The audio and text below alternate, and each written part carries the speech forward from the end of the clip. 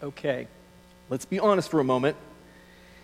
How many parents or grandparents out there have experienced the scenario in the video?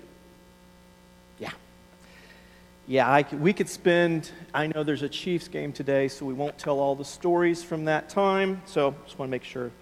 It's a privilege to be up here. Danny and Beth and Natalia are doing Christmas in Arkansas with family, and so I have the opportunity to bring the message to you to kind of close out this series that we've been doing on Come Let Us Adore Him. And it's been I've enjoyed it. It's been a good progression. It's been a good reminder of what it means to adore the Savior and reminders.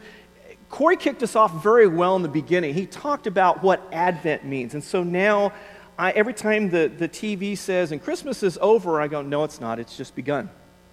Because if you remember what Corey said, we don't celebrate true Christmas until the birth, and then it goes on from there. And so Advent, which is what we celebrate in the month of December, making our way to Christmas, is the beginning of preparing for what Christmas is. And so he did a great job helping us to understand the expectation of the coming Christ and then to carry on from there. And then Danny talked about the good news and the bad news and how it was bad news, but for us it's good news and that we need to take that with us. The fact that Christ was willing to come on this earth. And every time I read Scripture and realize who Christ is, we talk about it a little bit more today, it always fathoms me Christ's obedience, willingness to come to this earth and be a part of us and all the things that come with that. Danny talked about how this was a rescue story. It was to rescue us from our separation from God. And then on Christmas Eve, we had the opportunity to talk about how in our lives we're to make room for Christ. In fact, Danny brought out the big vase, if you will, or the cylinder, and showed how Christ needs to be at the center, not just added to, but the foundation. And we need to make room for Him, and in doing so, it can make our lives different. Well, today, as we wrap this up, we're going to talk about the Christmas story, and the fact that the Christmas story is about the here and the now. I think that's so important when we talk about the end of the Christmas season, that we look at the Christmas story as the here and now. Looking at that video and thinking about, have you ever noticed how quickly Christmas decorations get put back up? And there's a couple of you nodding, and no one. I'm not going to ask you to raise hands, but how many of us have got caught in the rush that as soon as Christmas is over, the next immediate step that we take is to take everything down, pack it all up, and put it in the closet somewhere in the basement until next year? And don't raise your hand. I don't want to tell anybody, but think about that. How many times do Christmas is over, now we're on to the next thing. It's New Year's, it's to this, it's to that. In fact, when I was thinking this through, I told Keith, I want to make sure that this stayed here. That this candle, which we use to represent Christ, the Christ candle, stayed. And not just stayed, but was lit. Because a lot of times when we go to church and we think about Christmas, this candle's like either is gone or we've blown it out because we've moved on from what Christmas is. I want to challenge you today to not do that. To look at it differently. To understand that the Christmas story is not about something that happened way back, but something that reminds us every year of something that happens now. And that the Christmas story is about now. Yeah, the video, I love the video because I already asked you to raise your hands, but we could tell stories of the times that we got a Christmas present, and that present was so awesome when we got it, until the next day. And then it lost its luster. It wasn't exciting anymore. We didn't like it. I mean, again, go back to, and I remember when Bailey was little, we get her this fancy thing came out of the box, and she loved it on day 1. In day 2, 3, 4, 5, 6, and the weeks to come, she was playing with the box that it came in. New parents, let me give you a hint. Don't buy the toy. Buy a bunch of moving boxes. Better yet, find free moving boxes. Wrap those up in Christmas wrap and let the kids play with those boxes. They'll last longer and they'll have more fun with them. No, I'm just kidding. That's a freebie. I'm just kidding. But think about that. Again, how many times do we rush to get rid? Interesting, in our household, way back, this has been maybe 12, 13 years ago, Lisa had an opportunity to go to Africa on a mission trip. And when she came back, she had a chance to go over there and buy a nativity scene that was hand-carved by somebody over there. And that nativity scene is in a curio cabinet, and I'm not going to say front and center, but it's in our living room. And we never take it down. And I enjoy that because I constantly have that reminder of the birth of Christ and what it means. Again, so many times we pull that nativity set out and with great joy we lay it out there.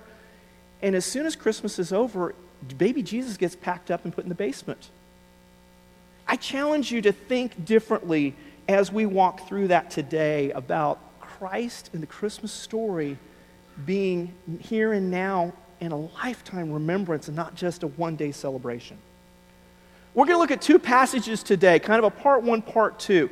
So grab your Bibles and first find Philippians 2, 1. I'll start with chapter 2. We're going to look at verses 1 through 11. And then if you really want to get ahead of yourself, and I'll give you time once we get there, but we're going to look at a passage from 2 Peter chapter 1 as well. But to go to Philippians first. Philippians 2, verses 1 through 11. Now, while you're doing that, I want to put up on the board this morning, I think the most important key thing for you to know. If you write this down on your sheet of notes and decide to go somewhere else in your mind, I'm okay with that. But I want you to get this first. Christ was born to make us whole, to make us one. Ponder that. One in the body, which is the church, and one with him, made whole, to made complete in him. Ponder that for a second. Christ came to this earth and was born to make us one. One as a body, and to be made complete in him. Now, to do that, there's another part that I want you to write down. To be whole, to be one, we have to experience and imitate Christ.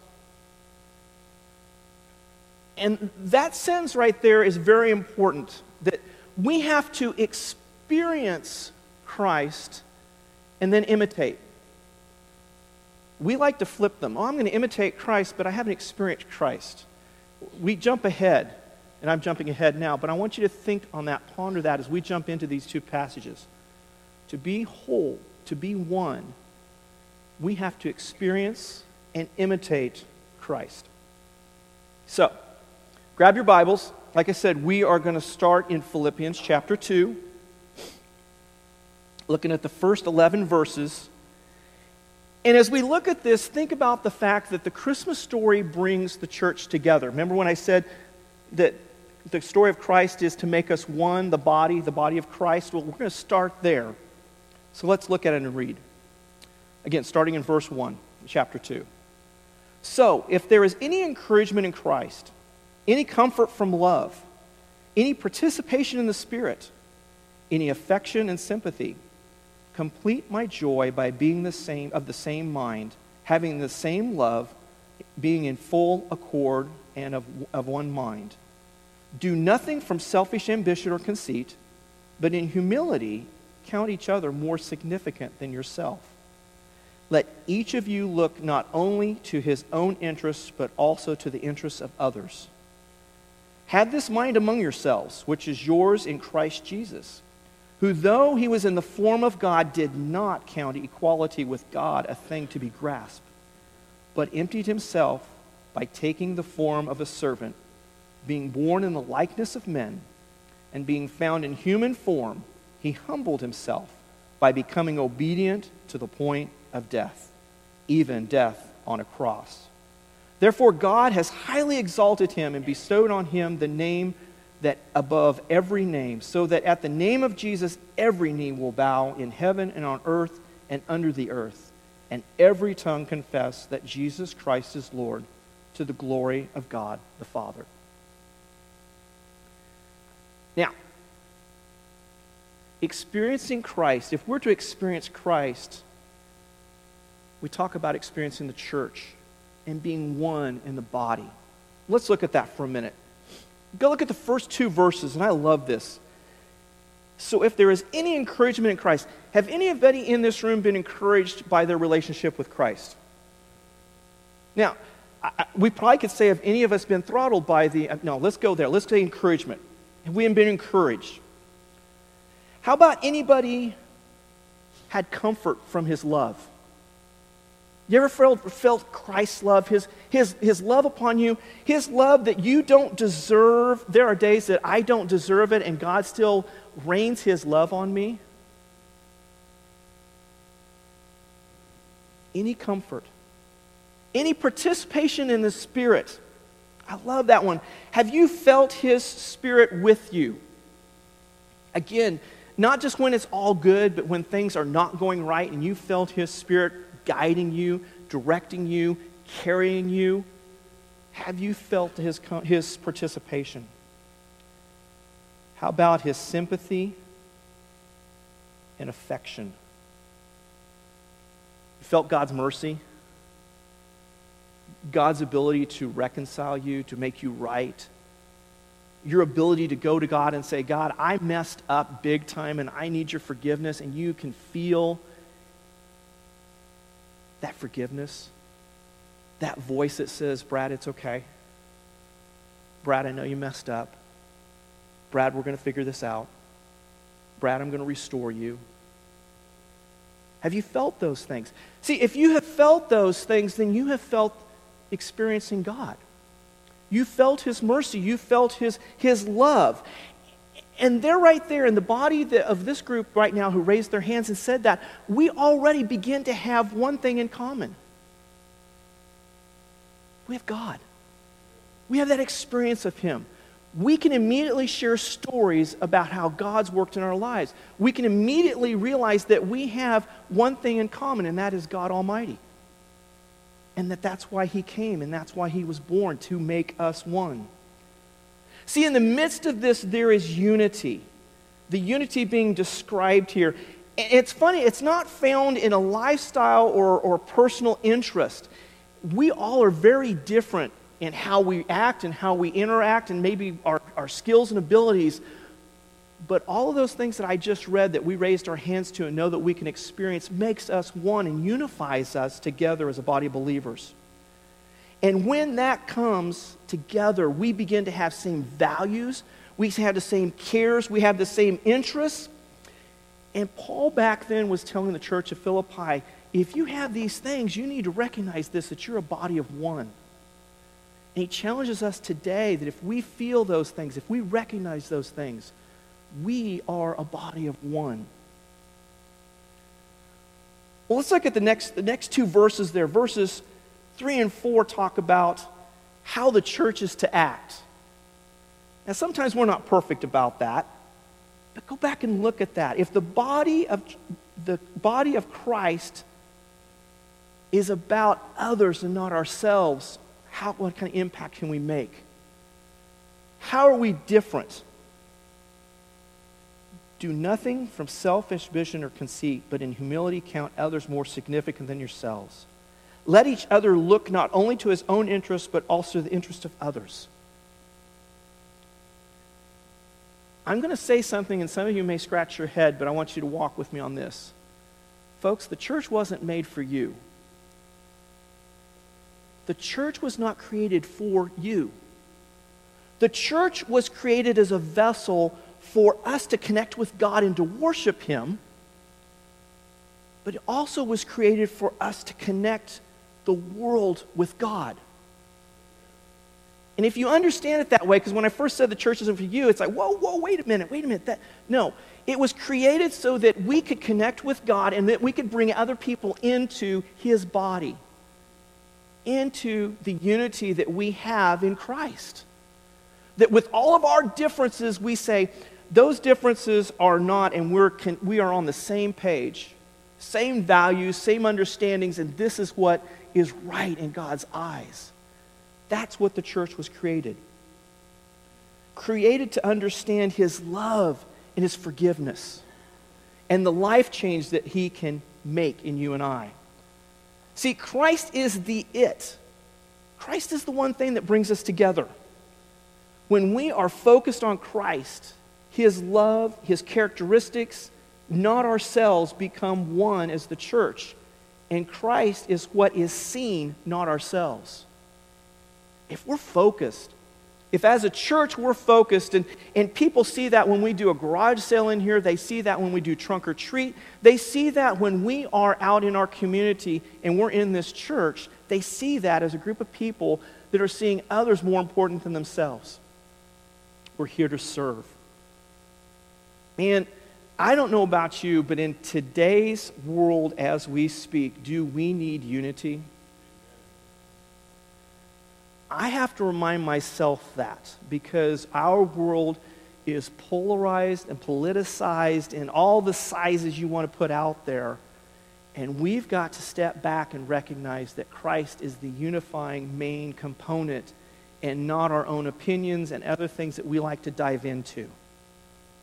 We need Christ's unity more than ever. Well, let's jump into the next part of there where it talks about the example of Christ. I love this part of the passage. Jesus was God. We know that. We know God the Father, God the Son, God the Holy.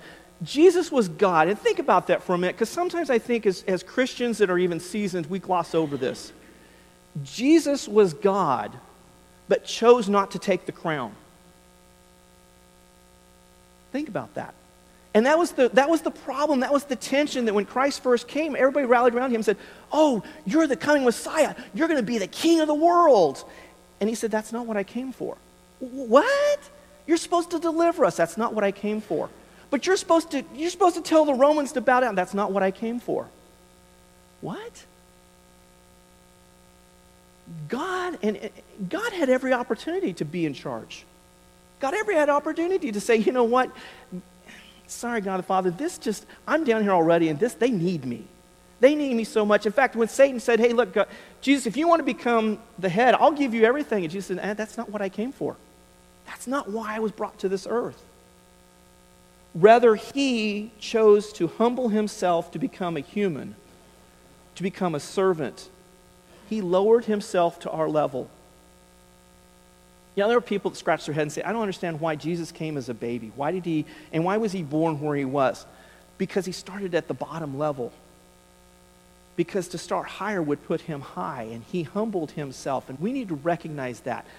That example begins to help change our behavior and attitude. Christ was obedient to God to the point of death. It continues to always blow my mind when I read this passage and I read when we get to Easter time and the crucifixion, the Garden of Gethsemane, and the fact that at that point, Christ begins to feel the weight of what is going on and has that hard conversation with God saying, God, I know this is what we planned. I know this is what you want. I know this is why I was here. Are you sure there's not another way we can make this happen? Because, I think I've got them, and we could just do this in a nanosecond and not have to do the plan. Can we go plan B? And God said, this is what we decided. And Jesus says, not my will, but yours. It always blows my mind that the example of Christ was to follow to the letter what the plan was. Even when it meant that his death and his nasty death was going to happen. Through his obedience to God, God brought him back to himself. As he lowered himself and it was obedient to him, God raised him back up. So much so that we get the privilege to know that Christ was our example on earth, that Christ is the way that we can get to God, that Christ is the way that we can have relationship. If you go back to the Gospels and you read the life of Christ, we get the privilege to know of Christ's example on this earth.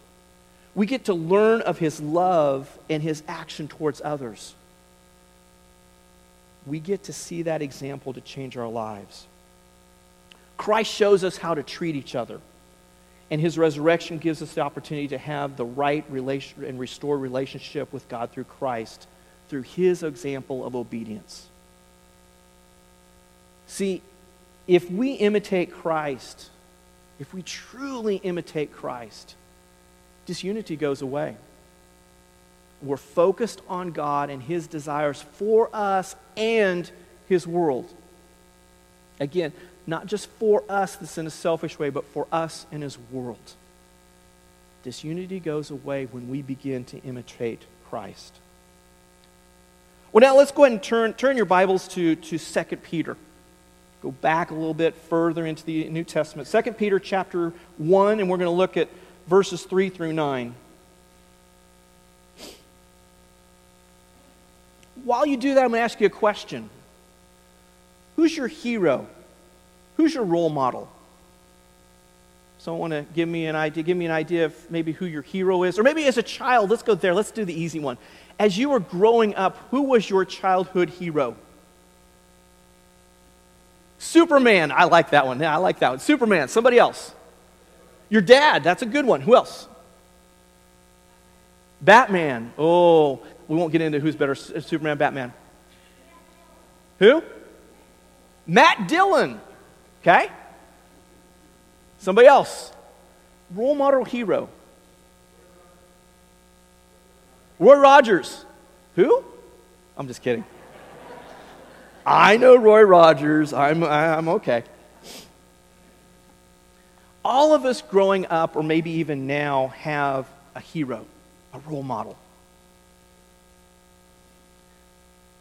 So, how do we imitate that person? I mean, I'm assuming if they're a role model or a hero, we find characteristics of them that we emulate, that we repeat, that we do. How many of us, when we were a kid or you've seen your kids, Superman's the favorite one. I'm going to be Superman, and so my clothes are always going to be Superman. I'm going to have a cape that's going to get so ratty, tattered, and torn, but I'm going to wear that cape 24/7. I'm wearing that out wherever we go. I'm sleeping in it, all of that stuff to the point that they go, yeah, I bet you that kid likes Superman because he's got Superman on right now. We see that in people. When we have a role model, we imitate them to the point that people know who that person is. You don't even have to say, well, who's your role model? My role model is this. No, I can see it in you that that's who your role model is. Well, let's look at 2 Peter chapter 1. His divine power has granted to us all things that pertain to life and godliness through the knowledge of him who called us to his glory and excellence, by which he has granted to us his precious and very great promises, so that through them you may become partakers of the divine nature, having escaped from the corruption that is in this world because of sinful desire. For this very reason, make every effort to supplement your faith with virtue, and with virtue knowledge, and with knowledge self-control, and self-control with steadfastness, and steadfastness with godliness, and godliness with brotherly affection, and brotherly affection with love. For if these qualities are yours and are increasing, they keep you from being ineffective or unfruitful to the knowledge of our Lord Jesus Christ. Whoever lacks these qualities is so nearsighted that he is blind, having forgotten that he was cleansed from his former sins. Imitating Christ. Everything we know, or everything we need, let's try this again. Everything we need to become like Christ comes from knowing Christ. Again, some of you are like, duh, I know that. But if we're to be like Christ, how can we be like Christ if we don't know him? Go back to the role model. If your role model was Superman, don't you think you probably looked up what Superman did? Don't you kind of look to see how Superman acted? I mean, the cape is a good one. Didn't you realize that he had a cape? that he wore glasses when he was undercover. All of those things.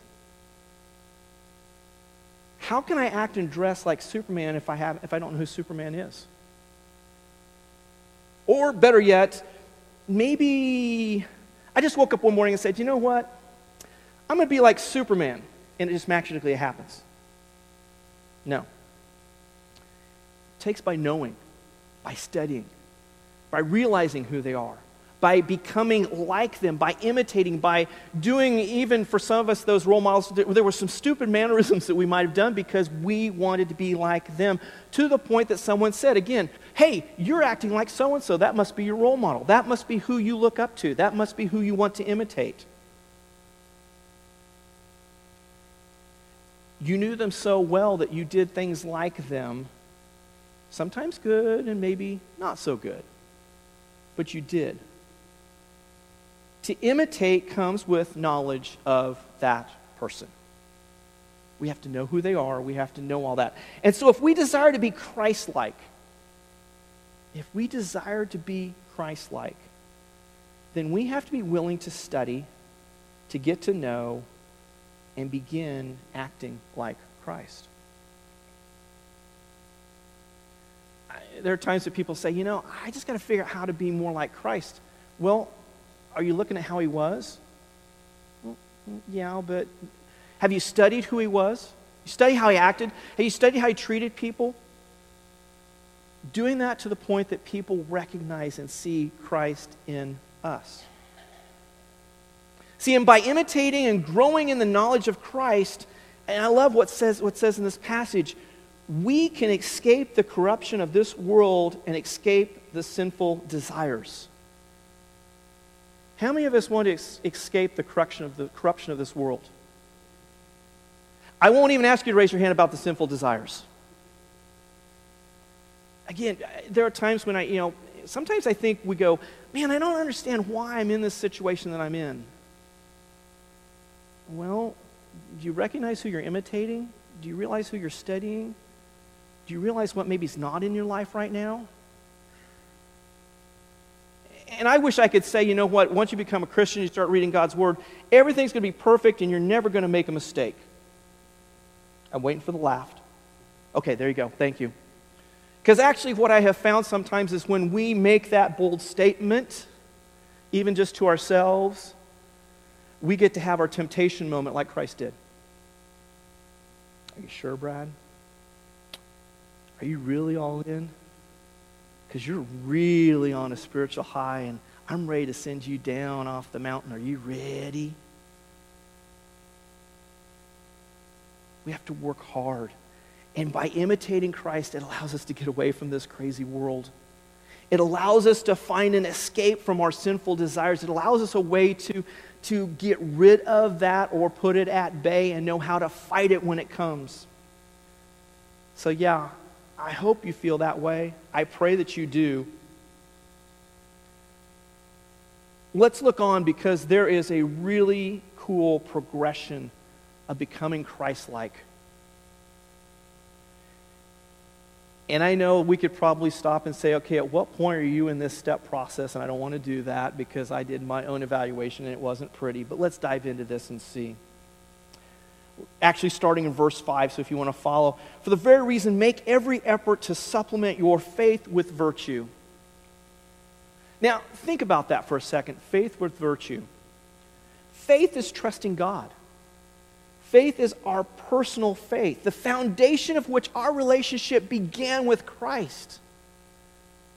When we pray the prayer to ask Christ into our life, we say, I believe in you, I have faith in you, I have not seen you, but I've read about you, I've heard about you, but may not immediately experience you, I haven't seen you face to face, but I have faith and trust in who you are, and my personal faith is again that relationship. And in doing so, God begins to affect how we live. We begin to live differently as we begin to live out, as we hear that word, live out our faith. So that faith is our foundation. Even if you were here Christmas Eve, you talk about Jesus as a foundation. Faith is our foundation. Our belief in God, our faith is our foundation. With that faith, we add virtue. And virtue is moral excellence, being different than the world, showing the world how God desires us to act. Goodness. Virtue. Moral excellence. You know, in today's world, the word moral doesn't really come out very much, does it? No, growing up, I remember that moral was the things that we were supposed to do and not do. And we're to take virtue to build upon that. Let's go on. With virtue, knowledge. With virtue, knowledge. Now, knowledge is growing from just being good to daily acting as God desires. A desire to study and to truly find out who we are and who we're to be and to work on changing our lives to be what God wants us to. See, that's interesting because we have knowledge in the world and there are people who are good people. But are they good people that have taken faith and virtue and added knowledge to it? See, knowledge is growing from just being good to daily acting how God wants us to act. God desires us to act. Let's go on. So we've got faith and we've got virtue, we've got knowledge. And knowledge with self-control. Okay, let's pray and I finish right there. Self-control. Self-restraint.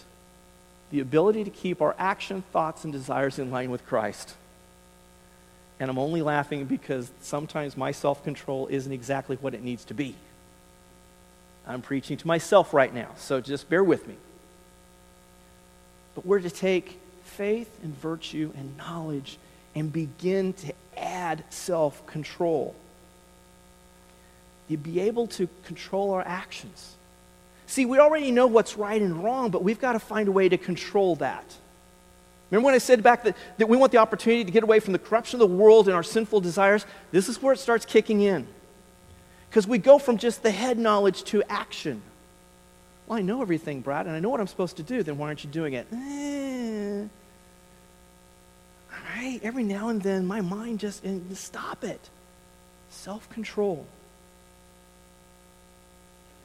Those who live a godly life, exercise self-discipline, and are able to restrain themselves from sinful desires.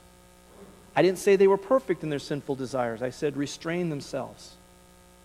I want to be right with God. I want to do best. Every now and then I fail. But I work hard at that self-control. And that can be challenging in our world because the world wants us to, who cares about self-control? You're saved. Do what you want to. You're in the world. When you get out of this world, you can deal with it then.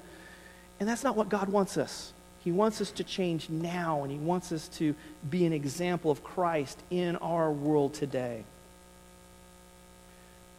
All right, so now we've slammed Brad enough. Let's get past this. Self-control with steadfastness. Steadfastness, endurance. Marathon runners, raise your hands. Bike runners, raise your hands. Those who do those endurance things. Anybody do weightlifting besides Keith? Plan to do weightlifting in the year 2020. Endurance. Endurance is that ability to persevere, that endurance that says no matter what, I'm going to stay focused. No matter what, I'm moving forward. No matter what, I'm not going to go that direction. I'm going to stay focused on where I need to be. The ability to persevere, to follow what is true to God. To not stray to things that sound like God but are not of God. Folks, we live in a world right now that steadfastness is a hard thing because there's a lot of voices that pretend to be God and aren't. There's a lot of voices that try to create disunity in the church by being a little bit different than what Christ designed the church to be. And we need to be steadfast to that. To not stray to the things that sound like God that are not. That would make our life easier. Holding strong to what God calls us to be. When the world wants us to be one way, we know we're not supposed to, and we're to hold steadfast to that and stand fast and say, no, that's not what God tells us to do. Even when it's not popular, even when it may not be right in the world, but we know in God's eyes it's absolutely true. So we got self-control, steadfastness. We're building up here. Let's keep going. Steadfastness with godliness. Godliness. Living a life that is like God. Christ has given us all we need to be godly. Go back and look at the example of Christ. He has given us, and in His life, He gave us everything we need to be godly. Now, godliness speaks to our lives in our actions of being like Christ when it's showing. To model what He has taught in His Word. What God's Word says, how to be godly is to follow what is in this great book. God's Word. Godliness. That's not, and sometimes we say, well, I'm godliness because I accepted Christ. No, godliness is striving to get to that point where I am 100% there with God. So, we got faith, virtue, knowledge, self-control, steadfastness, godliness. Let's go on. Godliness and godliness with brotherly affection. Not affection, brotherly affection. Brotherly affection like family devotion. Okay. Those of us that have family members, do sometimes our family members do bonehead things? Do you love that family member no matter what? In fact, would you be willing to do something for them when other people would say, Brad, you know what they just did? Yeah, but they're family. And you would do whatever it took, even if it made zero sense. Okay, that may be from the world's standpoint, but from God's standpoint, brotherly affection is like family devotion. It's non-judgmental, unconditional, and honoring one another. Now, be careful when I say brotherly affection, we say non-judgmental, because, well, then that means that I shouldn't be telling my former Christian they shouldn't be doing what they're doing wrong. No. You're to love them. You're to counsel them. You're to guide them. You're going to help show them. But you do it in a way that you don't say, I'm better than you, and let me tell you what you need to be doing. You say, no, I love you so much. I hate to see where you're going and what you're doing. I want to get you in the right position. I want you to find forgiveness. I want you to be restored. I want you to find healing. I want you to find a way to get rid of that loneliness that you have. I want to help you through the lonely time that you are dealing with. And during the Christmas time, there are people hurting. And Christmas isn't exactly the most fun time. And we, in brotherly affection, need to walk with them and help them and be right next to them during those times and showing God's love. Brotherly affection. And then finally, brotherly affection with love. Well, now, wait a minute, Brad. I love everybody. I'm supposed to love everybody. Catch the progression. Faith to virtue. Virtue to knowledge. Knowledge, self-control. Steadfastness. Godliness. Brotherly affection. And love. And we're talking about the love that's the outflow of every Christian believer who believes in Christ, the one who sees what Christ did. His love was far greater than any love we might have for anybody in this room or in our family. He died for us because that was how to make us right with God. He didn't judge us by what we did. He didn't say, I'm going to die for everybody but Keith. Keith's just not there yet, so I'm going to... I almost said Brad, but I've used my name so much I need to use you instead. Love. Love that's unconditional. An outflow of every Christian believer. The sum of all of these characteristics is love. The ultimate showing that Christ gave us by giving His life for us. Man, you see that progression? See, without this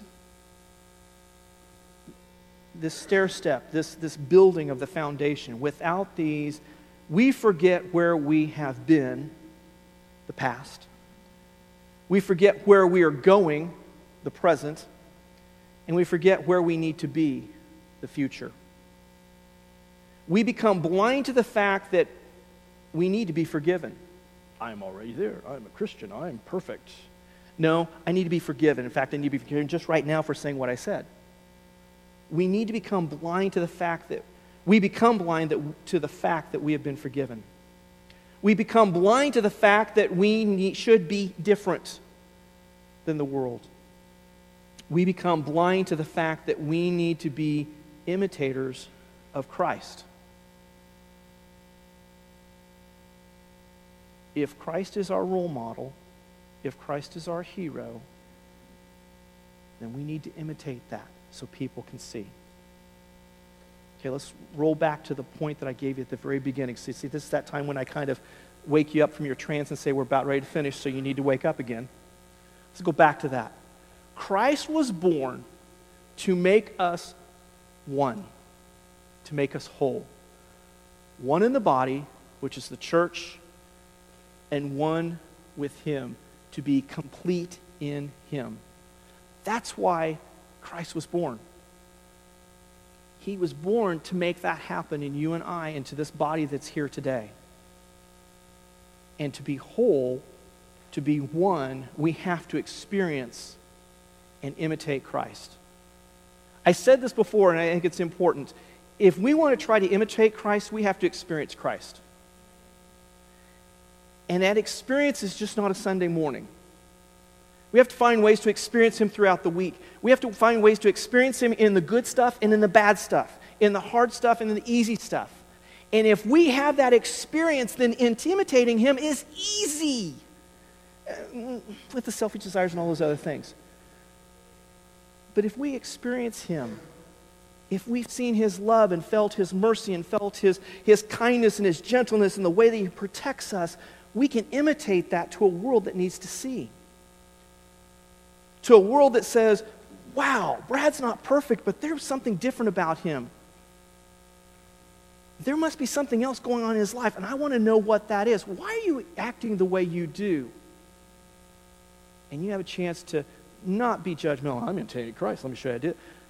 You have a chance to share, well, let me tell you how my life is changing, how my life is going, why I feel the way I do, because I know of a God, a Christ that was born on Christmas Day to change the world and to die on a cross, a horrific death, so that you and I can have a relationship with a God that we desire, but because of our earthly desires, we're separated from Him. That's why the Christmas story needs to continue past December. I'm going to say not the 25th. I hope you're still thinking of Christ now, but past December, past January, past February, past March, and folks, even past April when we celebrate His resurrection, because sometimes we stop there and say, oh, Christ was resurrected from the dead and I'm done. I got what I needed, I'm good. We need to be imitators of Christ. So what does that mean to you and me today?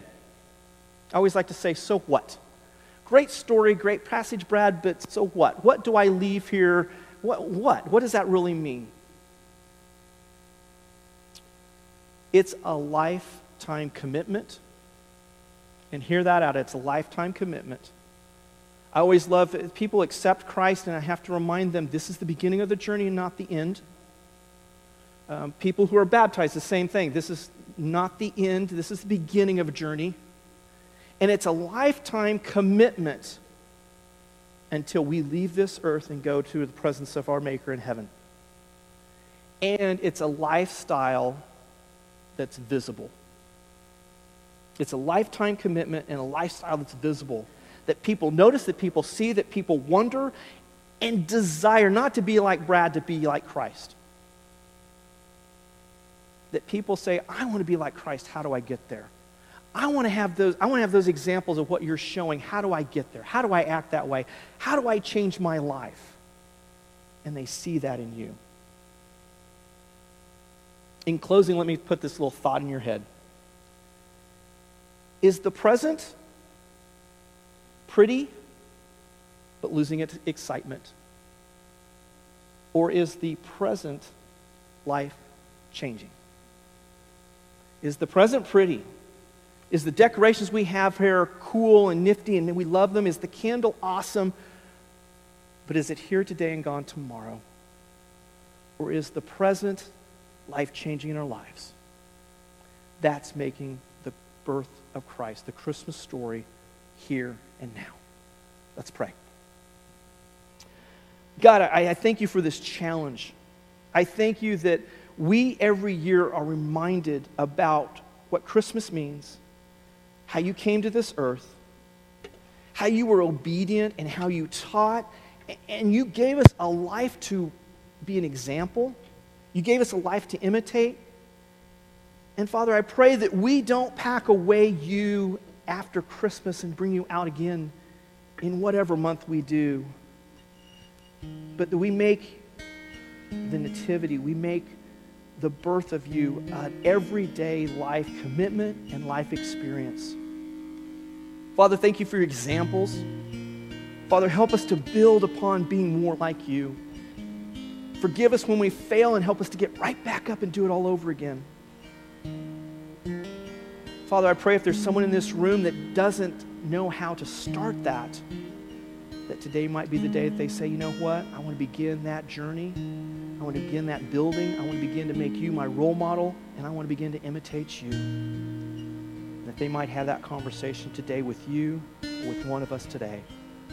Father, we give you praise and glory for who you are and what you do in our lives. Thank you that we can imitate you. In Jesus' name, amen. I'm going to ask you to stand. As always, this is a chance.